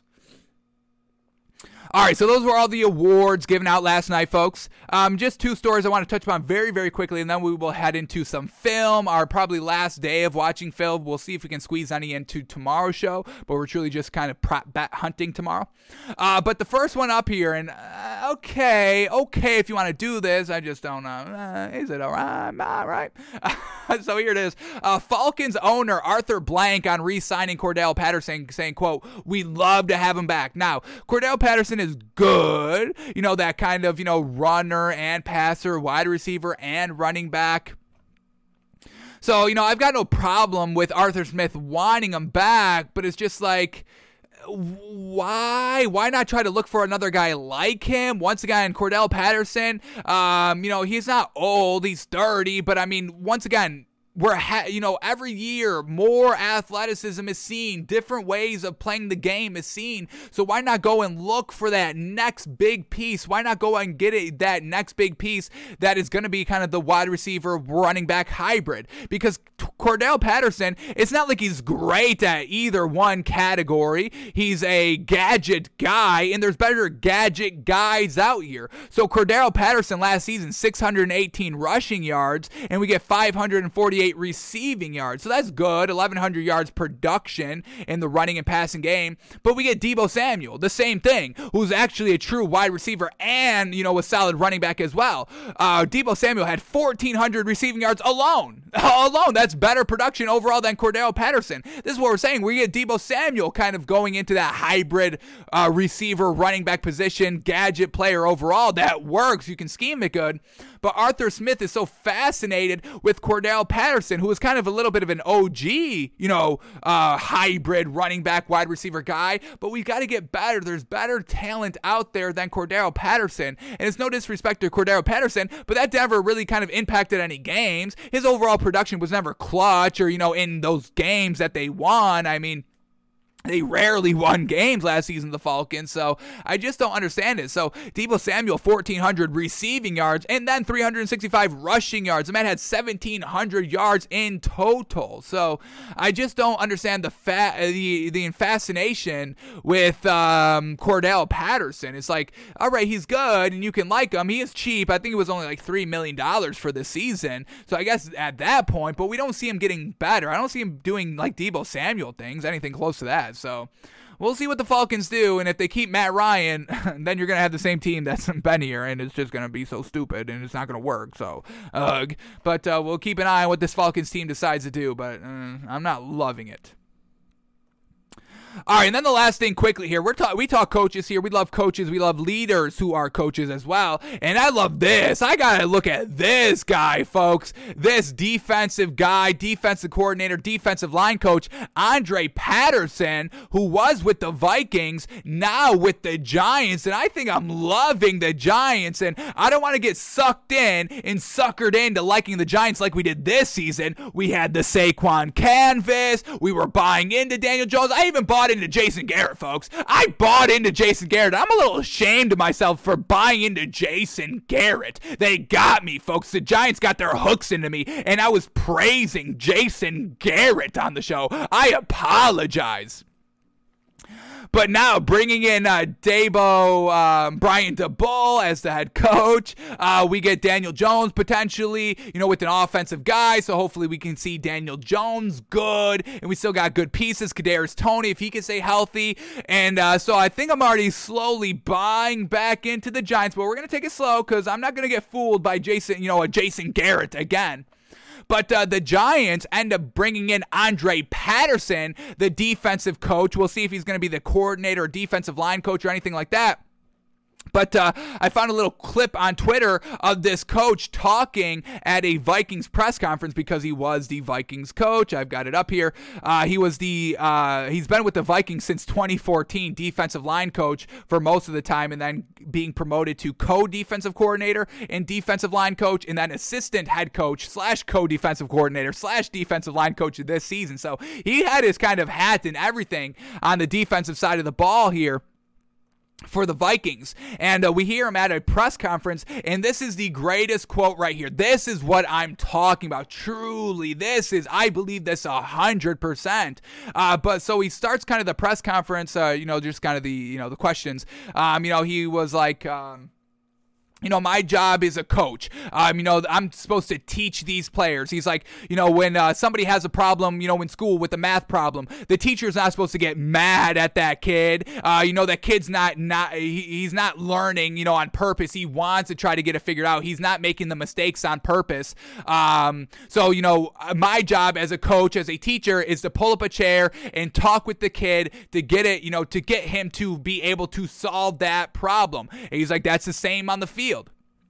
And then he says the quote right here, and I love it. He says, quote, maybe I haven't given him, talking about the player, maybe I haven't given him the right trigger word for the light bulb to come on. Maybe I haven't given him enough reps for that light bulb to come on. But talking about, maybe I haven't said the right trigger word for that light to go off, that is so to a T, folks. Absolutely. I was helping somebody move a couple of years ago, and we were moving this big old washing machine up and down the stairs, and we just weren't able to kind of pivot it in this small we were going up the stairs, so the small kind of stairway, we just weren't getting it. And he took the lead, it was his house, I was just helping him out. And, he was going backwards up the stairs, and, he was carrying. And so we have a different perspective. He's up facing down, I'm down facing up. And, he just kept repeating, hey, you got to do this, the same word. And I forget what the word was. But, you just got to kind of lift it like this.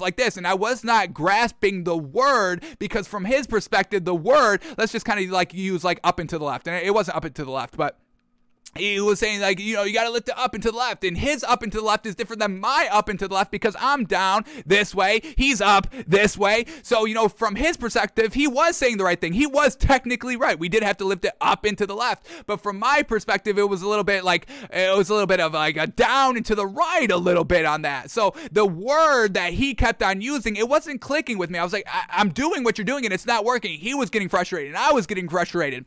We got it done, but, we were all both mad at each other. We were angry. We were sweating. It was hot. It was a long day. We're going up and down stairs. We're moving. Moving sucks in the first place. Nobody likes to move. So just that one word. And then, kind of after, we were breaking everything down. After we finally got the washer in the truck and all that, we were just like, it just wasn't clicking. That's why, so, if he said a different word, if he said, hey, you move it this way. Oh, right, because it's supposed to be flipped and it's supposed to be opposite because you're going up and I'm going down. But if you did that other word, that light goes off in my head. Oh, of course. I got to lift it up into you should have just said that. Why didn't you say that? You were saying it in reverse because of my perspective. So that's what I'm saying. That's language is so big. Not everybody has the same experience. So you bring in the experience, but then you also bring in the language and different how people talk and how people describe things. Yes, there's definitions of words and obviously, but the English language, that's why it's such a hard grasp, because it's so nuanced, and you can really, and that's what really makes the English language great, is because it is so nuanced. You can really kind of, say whatever you want, and it can kind of like make like the same sense overall. So like just saying those different words, keep on working with it. Maybe it's just not clicking. Maybe it's clicking for you because, you're the coach, this, you've been in the game, you've known the game a little bit longer. I mean, we got 50-year coaches and 20 years players, folks. I mean, there's an experience gap there. So, you use a different word, and I love it, folks. Maybe I haven't gotten the right trigger word for the light to come on. Yes, keep on coaching, keep on teaching.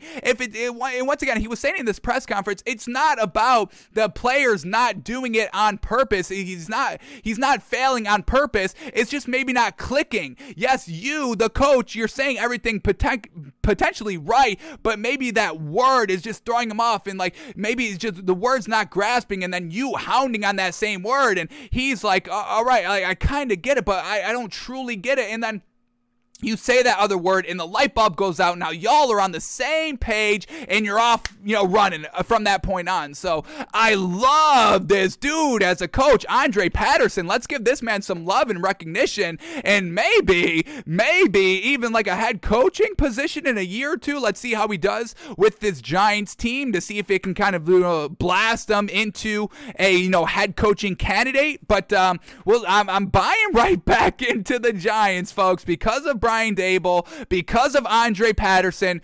Coaching is fantastic. We got an offensive-minded coach at the head coaching position. We love it, helping out Daniel Jones. We got a nice defensive mind here that wants to coach and teach, and we do like the Giants defense already. The Giants defense was probably the best thing about the team this season. So, man, I'm rebuying back into the Giants, folks, and I love this coach right here. Shout out to Andre Patterson. So he's going to the Giants here. Giants got a good coaching staff overall. I'm loving it. Absolutely loving it. All right, those were all the stories I wanted to touch on quickly here. We probably got time for like one film, so let's watch this. Let's go to Matthew Stafford's best offensively statistic game. This is about week 4 against the Bucs. So we'll watch this game. We'll watch the highlights, offensively, defensively. How were they scoring? How were they moving the ball? And once again, we'll use this for our insight on what the line should be and what we should be taking tomorrow, making our official pick tomorrow. We got the line refreshed here, and it's still Bengals +4. Alrighty, no movement here. We've seen it go from 4 to 4.5, back down to 4, and all that. Never dipping below 4, which we love. At 3.5, we'd have to take it. We want to get Bengals +5. Y'all are not giving us that value. So Bengals still being +4 about 2 days before the big game, folks. Alrighty, let's quickly bring up these game highlights. Here we go. And let's see what we get. Let's see what we see. Rams, Bucs, week 3 in SoFi Stadium at home. So let's see what we get. How is Matthew Stafford looking, throwing the ball? Was all of his success? And once again, let's get these stats up here because this was his best statistic game this game. He goes 27 of 38. Let's get that completion percentage up real quick. He goes 27 of 38 for 343 yards, 4 touchdowns, no picks. Yes, sir. So we get 27 of 38. We get, let me do this.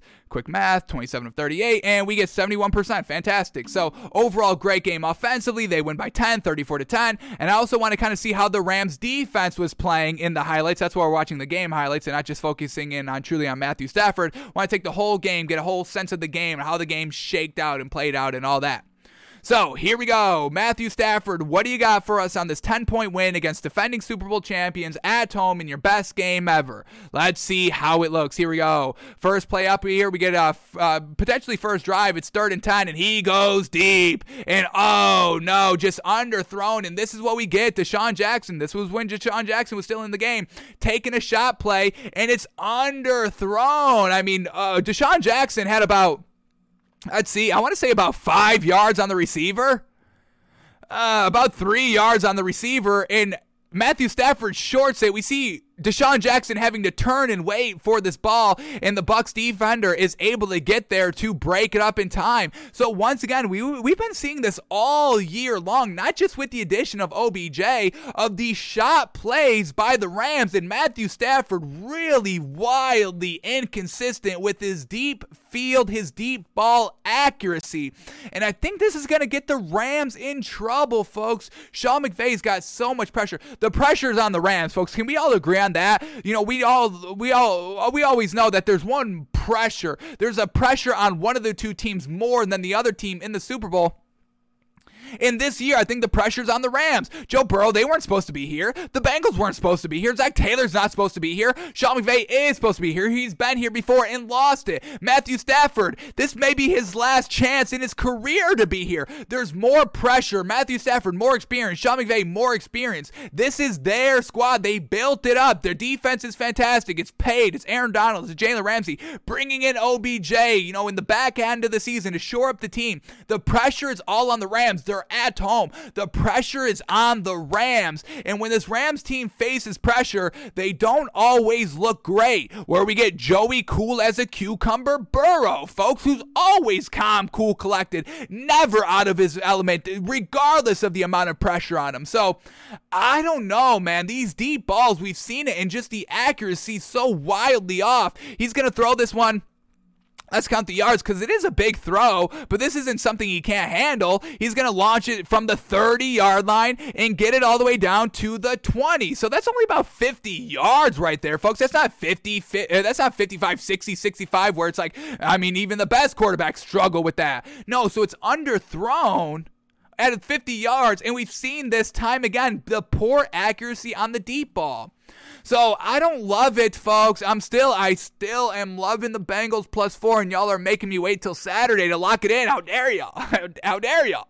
Damn, I'm loving the Bengals. Ooh, man. But hey, we're taking everything, folks. This is why we're going back. What does this footage say about the line? Is this kind of footage validating everything that we're saying? Is it opposite of everything that we're saying? How much opposite? How much should we weigh it? How much should we evaluate? And all that. And so far on that, I know it's only the first row of a 6-minute highlight tape. I get it. But overall, that's what we've been seeing. And here it is again, even in Matthew Stafford's best game. Even when they won 34-24, and I think they got out to a nice lead, no?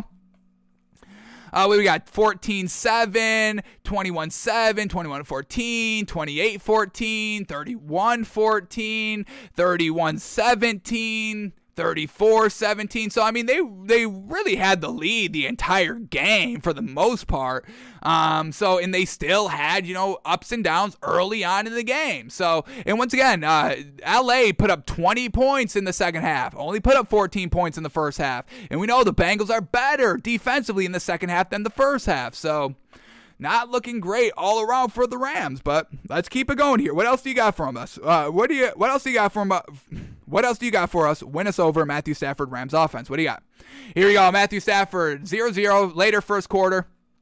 Nice Cooper Kupp wide open on the sideline, and that's always going to happen. That's going to happen in the game. Like, I'm not factoring that the Rams are going to win because they're going to lock up Cooper Kupp. I'm expecting Cooper Kupp to put up a touchdown or two and 100 yards receiving. I've already factored that in to my Bengals +4 pick, folks. So we know that we don't care if Cooper Kupp goes crazy. He's going to go crazy. He's going to get his. It's what else happens for the Rams that's truly going to decide whether they win or lose. All right, Matthew Stafford in the red zone right here, just set up screen, and that's Tyler Higbee, and that's easy peasy, lemon squeezy, 3rd and 2, and that's just no chance by that Bucs defense. So nice kind of, a little bit of a finesse in the red zone, throwing a screen. Nobody's really expecting it. You get Cooper Kupp leaking out to the left side, all eyes on him. Defense is instantly shifting to the left, and then you throw the screen to the right. So nice gadget play, and once again, we've seen that. Sean McVay trying to outsmart the room a little bit here and there. Not overall concerning, but big spots, clutch ability, pressure situations. We've got a scoreless first quarter. 0-0 game, defending Super Bowl champions coming into your house, 2-0. This is week 3, folks, early on in the season, and it's 3rd and 2 in the red zone. Just trying to do something, outside the box, something a little bit of big brain IQ out here. So once again, we're still seeing that a little bit. Tyler Higbee's fantastic, though, and that's going to be a big problem, a big issue for the Bengals defense. Big-bodied tight end out here, Tyler Higbee. Big beef. Got to love it. All right, Rams up 7-0. We got Tom Brady with the ball right here. Should have been MVP. Going a little bit deep. Going to Mike Evans on 2nd and 15, picking up the first down. Once again, we'll watch how Jalen Ramsey kind of guards him. And then they just hand off the ball, 3rd and goal from the 2-yard line. And that beats the Rams defense. Chris Godwin getting in the end zone, tying up the game.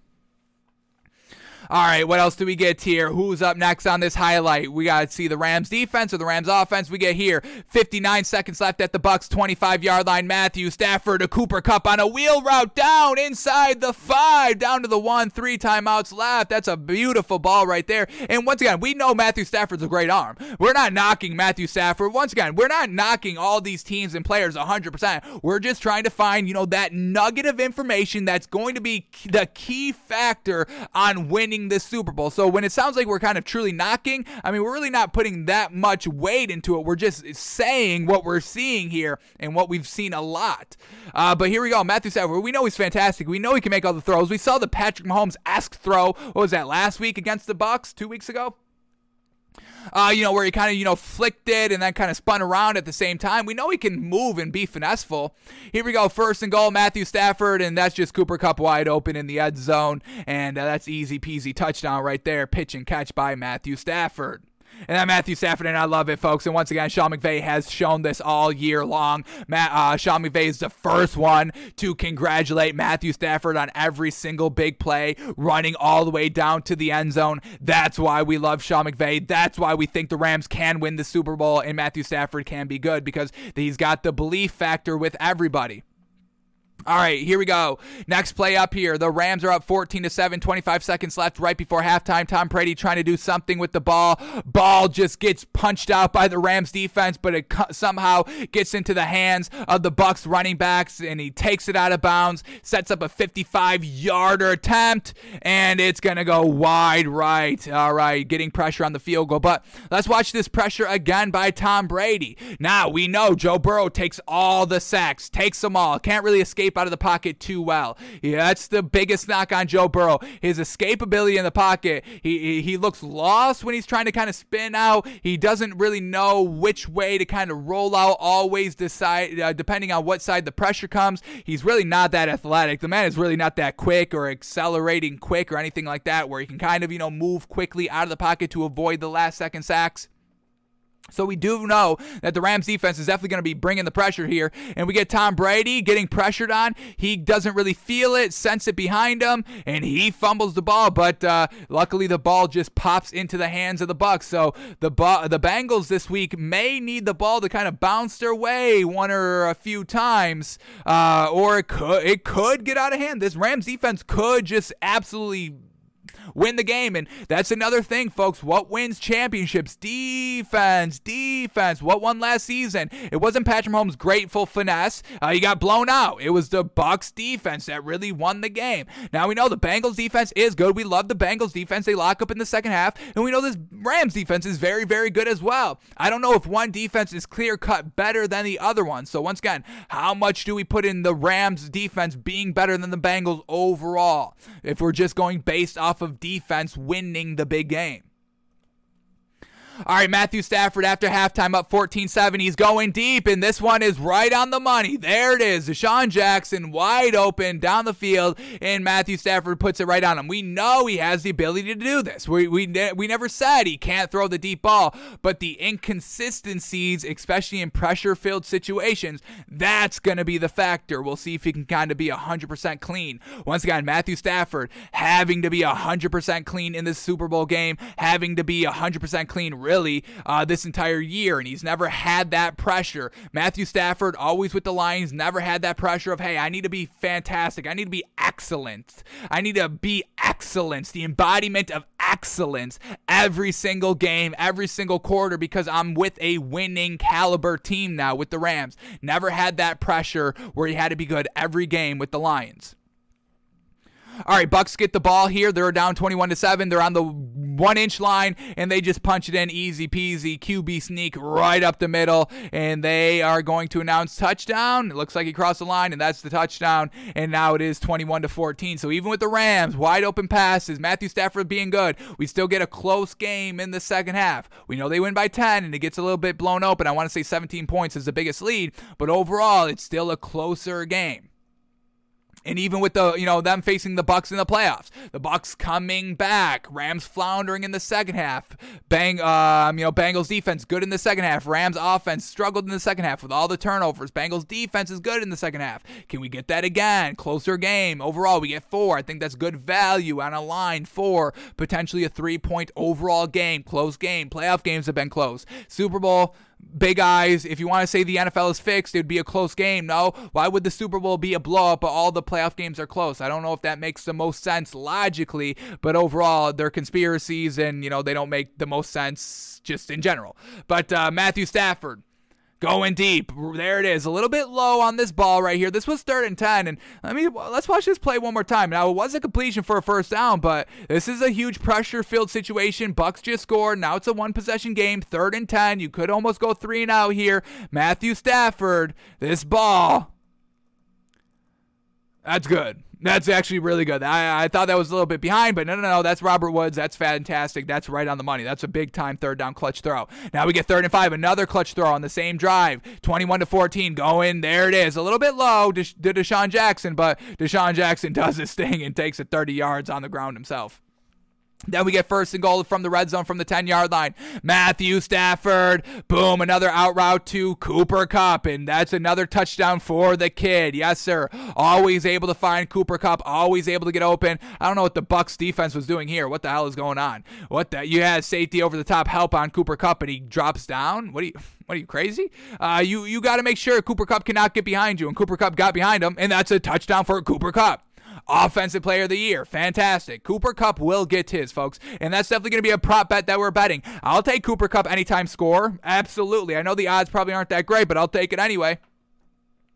All right, what else do we get here? They're up 28-14 now. Tom Brady with the ball, and the defense comes right at him kind of right out of nowhere. So here we go. We get Tom Brady dropping back 1, 2, 3 seconds, and then there's the pressure right up the middle, and Tom Brady cannot go anywhere, just has to take it. And Joe Burrow will be the same way. Joe Burrow does not have that escapability in the pocket. No way. Here we go. Bucks driving a little bit later. They set up a screen, and Aaron Donald swallows it right up on 3rd and 20, not fooling the Rams defense. Rams a little bit later with the 47-yard attempt, and that's going to complete the 17-point big old lead right here. Well, like we said, I believe the biggest lead of the game. Tom Brady with the ball back. Strike over the middle. Wow, what a ball. Wow, what a ball. Wow, what a ball. Yikes. That was a tight-ass window, and he rocketed it right at there 15 yards down the field. And then he goes deep. Beautiful ball there to Chris Godwin. Rams giving up some big plays here, but they lock up in the red zone. The Bucks have to settle for a field goal to cut it back to 14 points. Now, start of the 4th quarter, still up 14. Matthew Stafford, play action. Boom, Cooper Kupp. Nice little hitch route to the sideline. Catch complete out of bounds. And then that leads them to their last scoring of the game. A field goal back up to 17 points. Tom Brady, 8 minutes left. Down 17. Can't really do anything.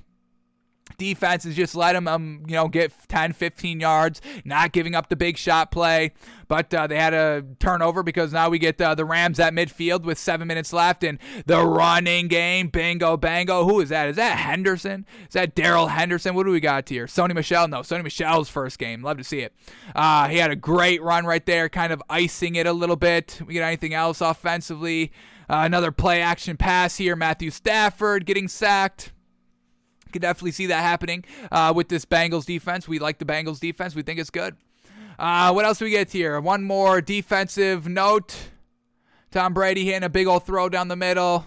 You know, anything else? Everything else. I mean, there's one more score. Let's watch this Giovanni Bernard score. How did this happen? Tom Brady in the red zone. A dink down, and it goes for the touchdown. Barely barely crossed the goal line before he got schmacked, but that's a touchdown regardless. So we've still seen, Matthew Stafford a little bit of iffy on the deep ball passes. Sean McVay going a little bit of gadget-wise, a little bit of, outside the ball thinking in the red zone.